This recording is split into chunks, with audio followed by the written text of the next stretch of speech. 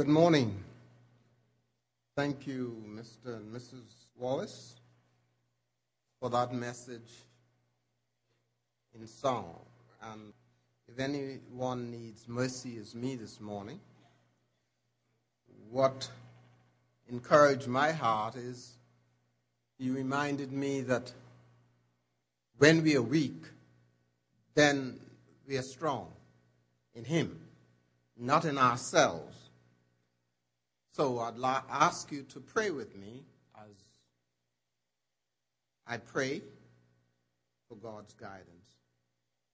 Master, speak and make me ready when thy voice is truly heard, with obedience, glad and steady, still to follow every word. I am listening, Lord, for thee. Master, speak. Oh, speak to me and through me, for we ask it in Christ's name and for his sake. Amen.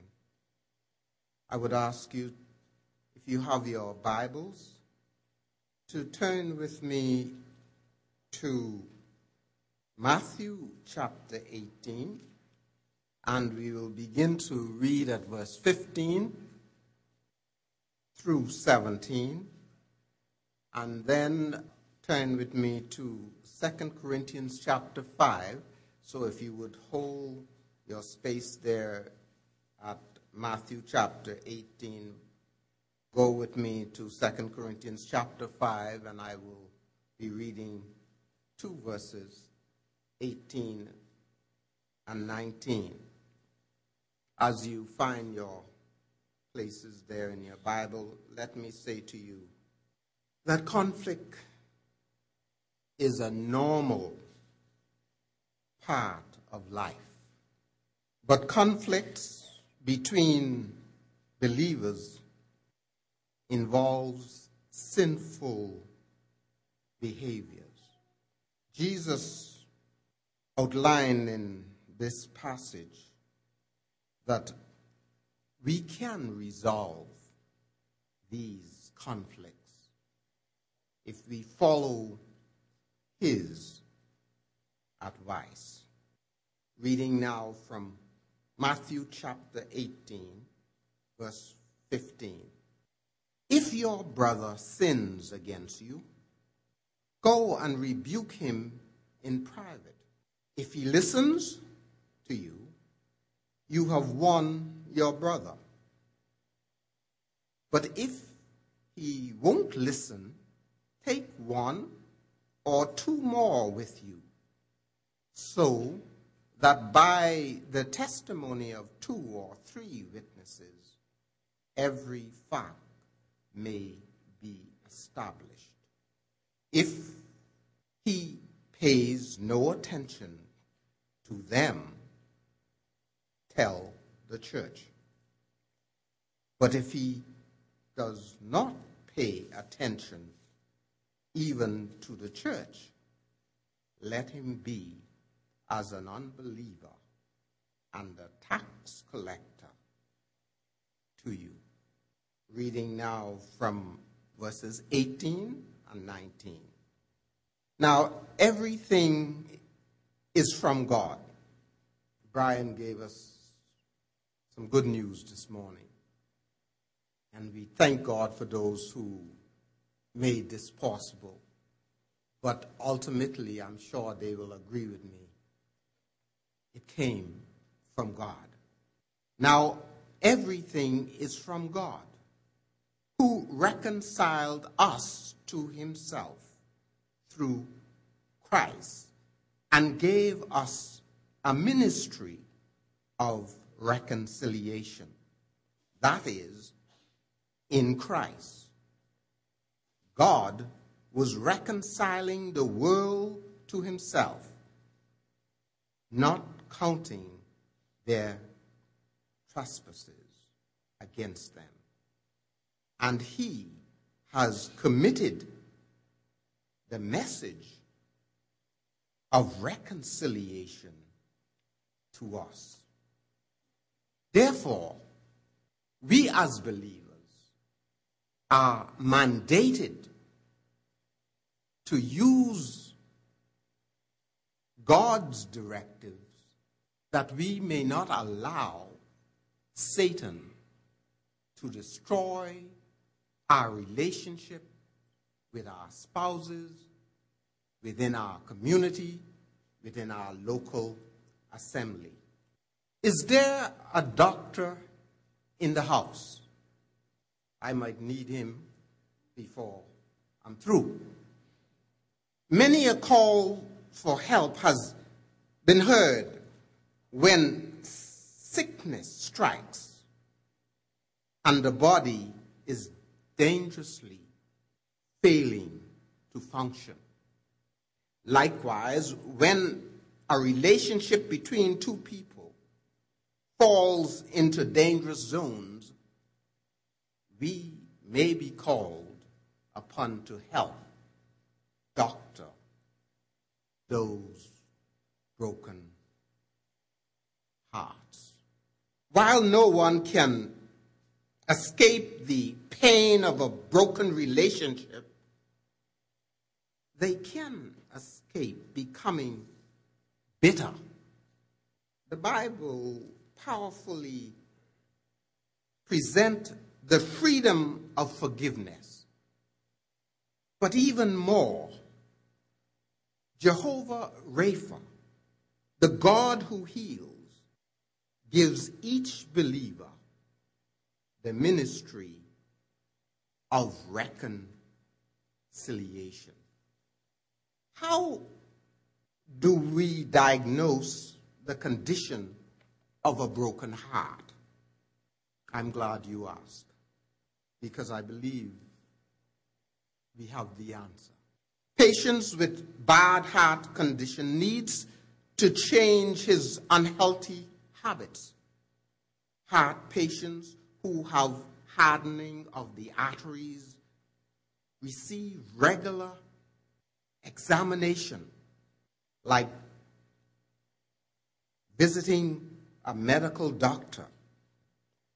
We too can help those who need a heart examination. We can help to diagnose the problem by testing for these conditions. And I would like to mention 8 different problems that helps us to understand where we are and how we can overcome the broken relationship or heart. First of all, let's examine our pride. What we need to ask ourselves is this question: do I focus on how much I have been wronged? Too many of us, when we are wronged, continue to focus on the problem rather than on the problem solver. The Bible says that pride comes before the fall. The second question is fault finding. Do I rehash the faults of others and take no consideration to your own problem? Number 3, avoidance. Do I avoid being around people with whom I have conflicts? And most of us, if you're going to be honest, you'll say yes. Someone that I have conflicts with, if they come through the back door, I'll make sure I go through the front door. Being very honest. When I was called to be the assistant to the pastor here, there was a particular individual I dare say she is a good friend of mine now. But at that point, if I was standing to that door and she saw me, she would turn around and go to the back. And I got to the point where I decided I will see to it that she faced me. And when I saw her turn around once, I went around and when she opened the door, I reached out and I said, "Hello, how are you? It's good to see you." Well, I guess she felt there was no use running after that. The running stopped, and believe me, we are good friends now. So, are we avoiding those people? I couldn't tell you today what the problem might have been. She never told me, and I never asked. All I know is she made sure that she would not come in the direction that I was in. Fourthly, silence. Do I refuse to share my feelings in a healthy way? Now, we need to recognize that we can share our feelings in different ways, right? And normally, the way that we try to share our feelings is telling the people a piece of your mind, right? Now, if I could tell you something to hurt you a little bit more than you can hurt me, then I feel good. But that's not the way. That's not the way at all. Fifthly, isolation. Do I withdraw emotionally? Let's get a little closer home. How many of you, when I was putting this together, I did not even remember that about 80 ladies was going to be leaving the congregation this weekend to be away. I said, this will be good for couples. But guess what, men? They got to come back in the will of the Lord. How many of us isolate ourselves in the same bed, but you turn your back and you may or may not say good night? That's isolation. Sixthly, unfaithfulness. Do I share unnecessary information about my opposer? How many get themselves into problems because they isolate themselves from their spouses, and when they get to work, they're the best person you can meet? And as a result, guess what happened? They start talking about how no good their spouse is and wish they were someone like you. And if you're not careful, you'll buy into it. And the next thing you know, they're telling you all the bad things about your spouse. Or should I say about their spouse? Or a friend. Unfaithfulness. What about hopelessness? Sometimes we get to the point where we feel almost as if it's a hopeless situation.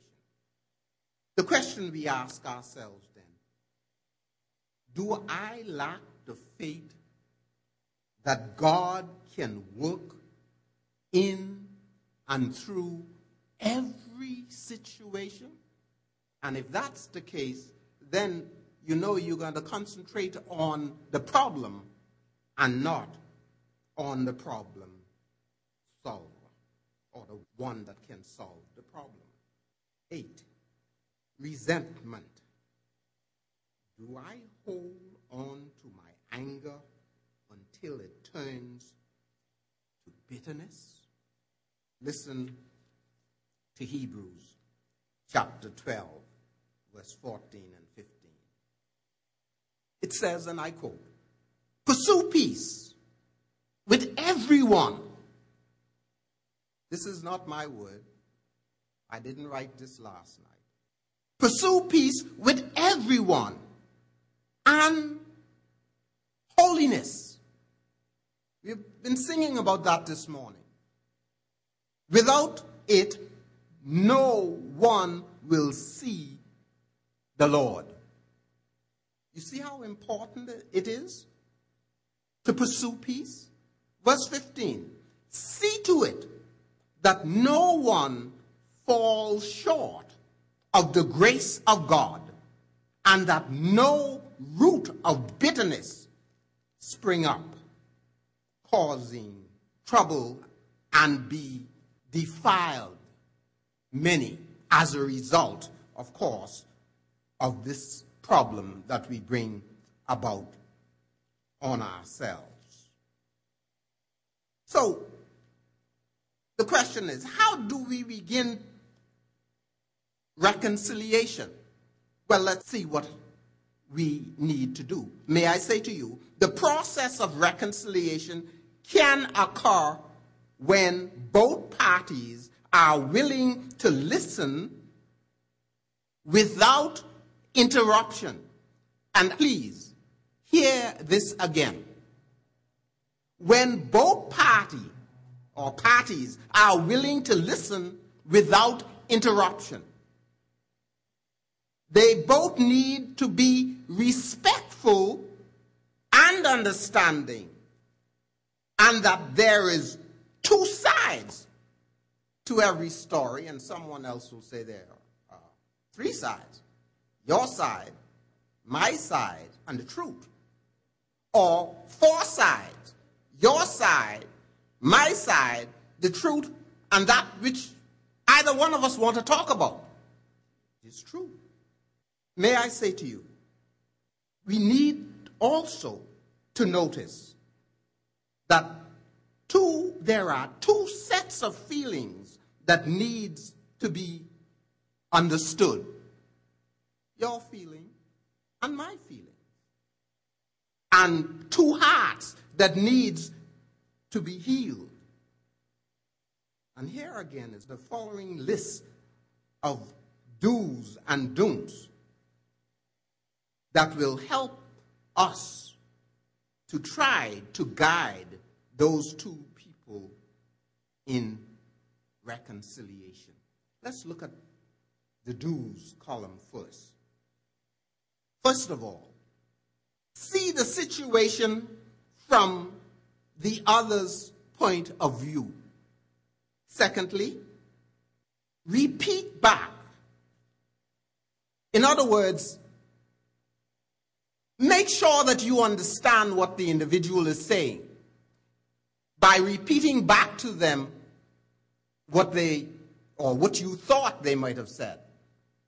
Example, did you say that you might not be in for lunch today? Is that what you said?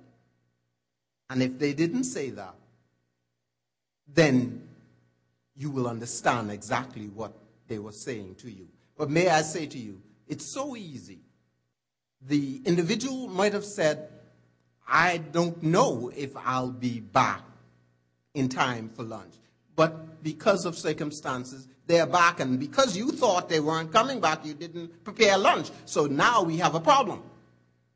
So the point is, we need to make sure that we understand what the other person is saying to us. Thirdly, use words that is encouraging. Fourthly, be respectful, even if they are not treating you respectful. Now, that's hard. But that's the way to go. That's the way to go. Fifthly, realize that you have the power to change only yourself and not your spouse or your partner. You cannot change him or her. You can only change yourself. So work on you. Okay? Unfortunately, there are those who would say, okay, I know they're not what I would have them to be, but once we get married, I'll change them. Hardly ever happen unless God intervenes. It hardly ever happens. 6, be at peace knowing that you have the Prince of Peace in your heart. Let's look at the don'ts. Don't forget that your opposer is also God's creation. Therefore, treat him or her like that, as one of God's creation. Secondly, don't harbor resentment, bitterness, or hurt. Because guess what? Acid eats from the inside. While you cannot sleep at night, the other person is out having a ball. Who is hurting who? Thirdly, don't use the you statements. Like, of course, you made me do it. You should not have done X, Y, Z, then I would not have done A, B, C. Or you always. That's a common one. And I am still working on it. You always do this or you always do that. And that's not the truth. If you are really checking, that's not true. That's just the way you feel at that moment. Fourthly, don't get down into useless arguments. Fifthly, don't expect immediate change. And don't we all, most of us anyhow, I won't say all, most of us are what we look for someone who have been brought up in an environment for 25 years with a problem. You get married and you say to them, well, I didn't change you before, but now we are married, you got to change this, and you want to change overnight. That does not happen. It will, sorry about this, but it will not happen. I know we tend to believe that it does, but it doesn't. So let's face the fact. Sixth, don't assume that reconciliation always is possible, because it isn't. It's not always possible.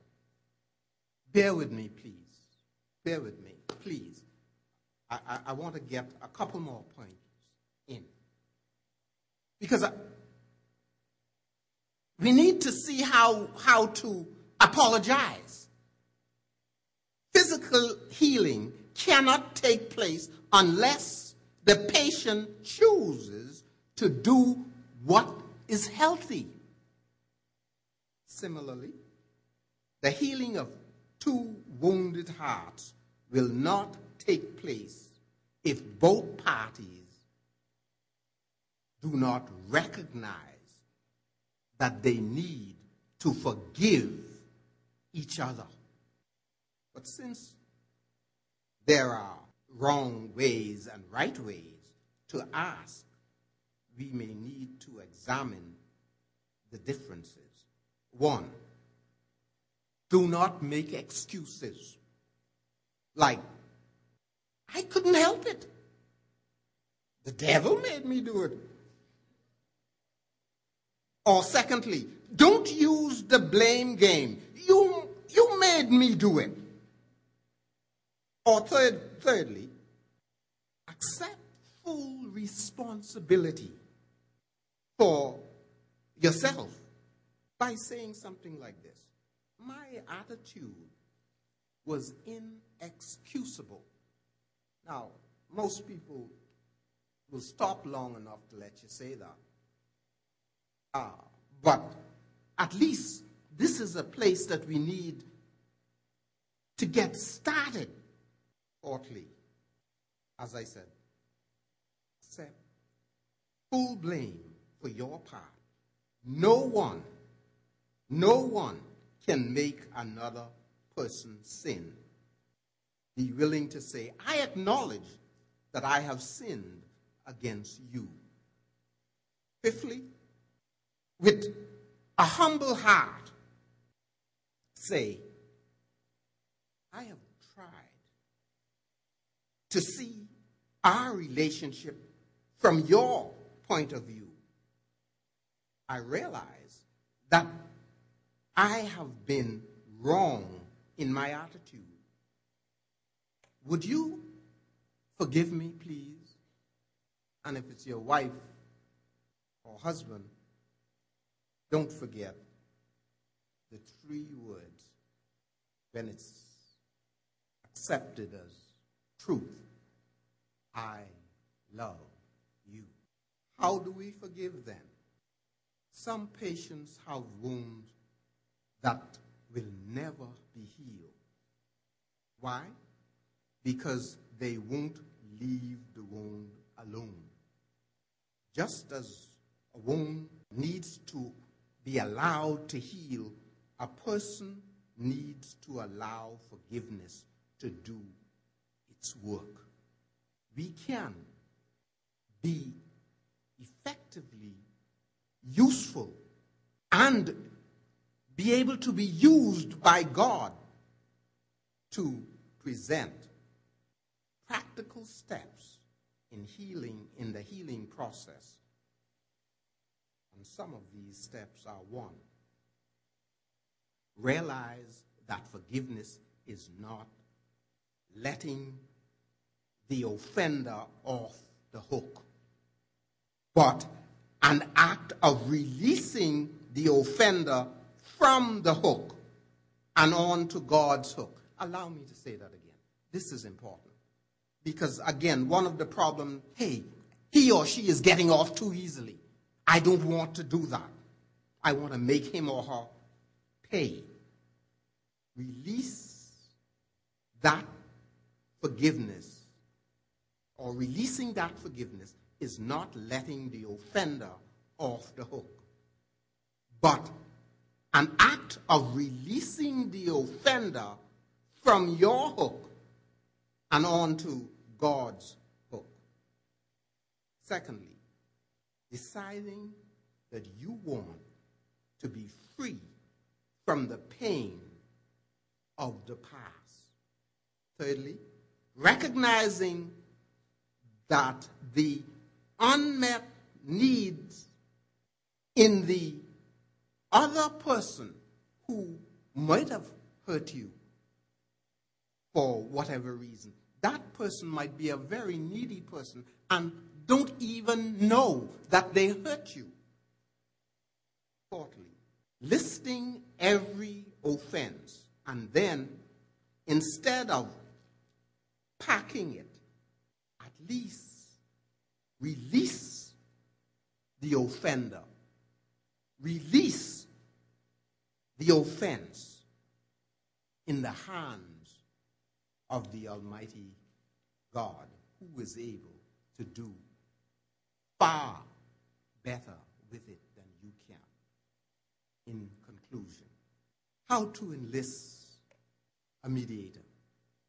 If a doctor has been consulted and the medical condition seems uncertain, a second opinion is often sought. The Bible even speaks of bringing in the wise from outside. So we then need to bring in an advisor.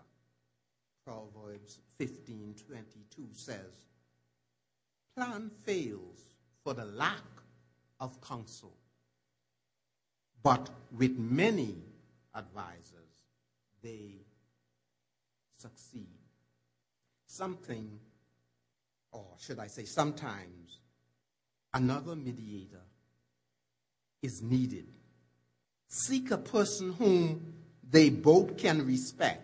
Say to them, at times, an outside person brings to the table a different perspective. Would you consider a mediator to help think through the problem, to reach successful end, each person must be prepared to experience the possibility of a negative outcome from the process of reconciliation.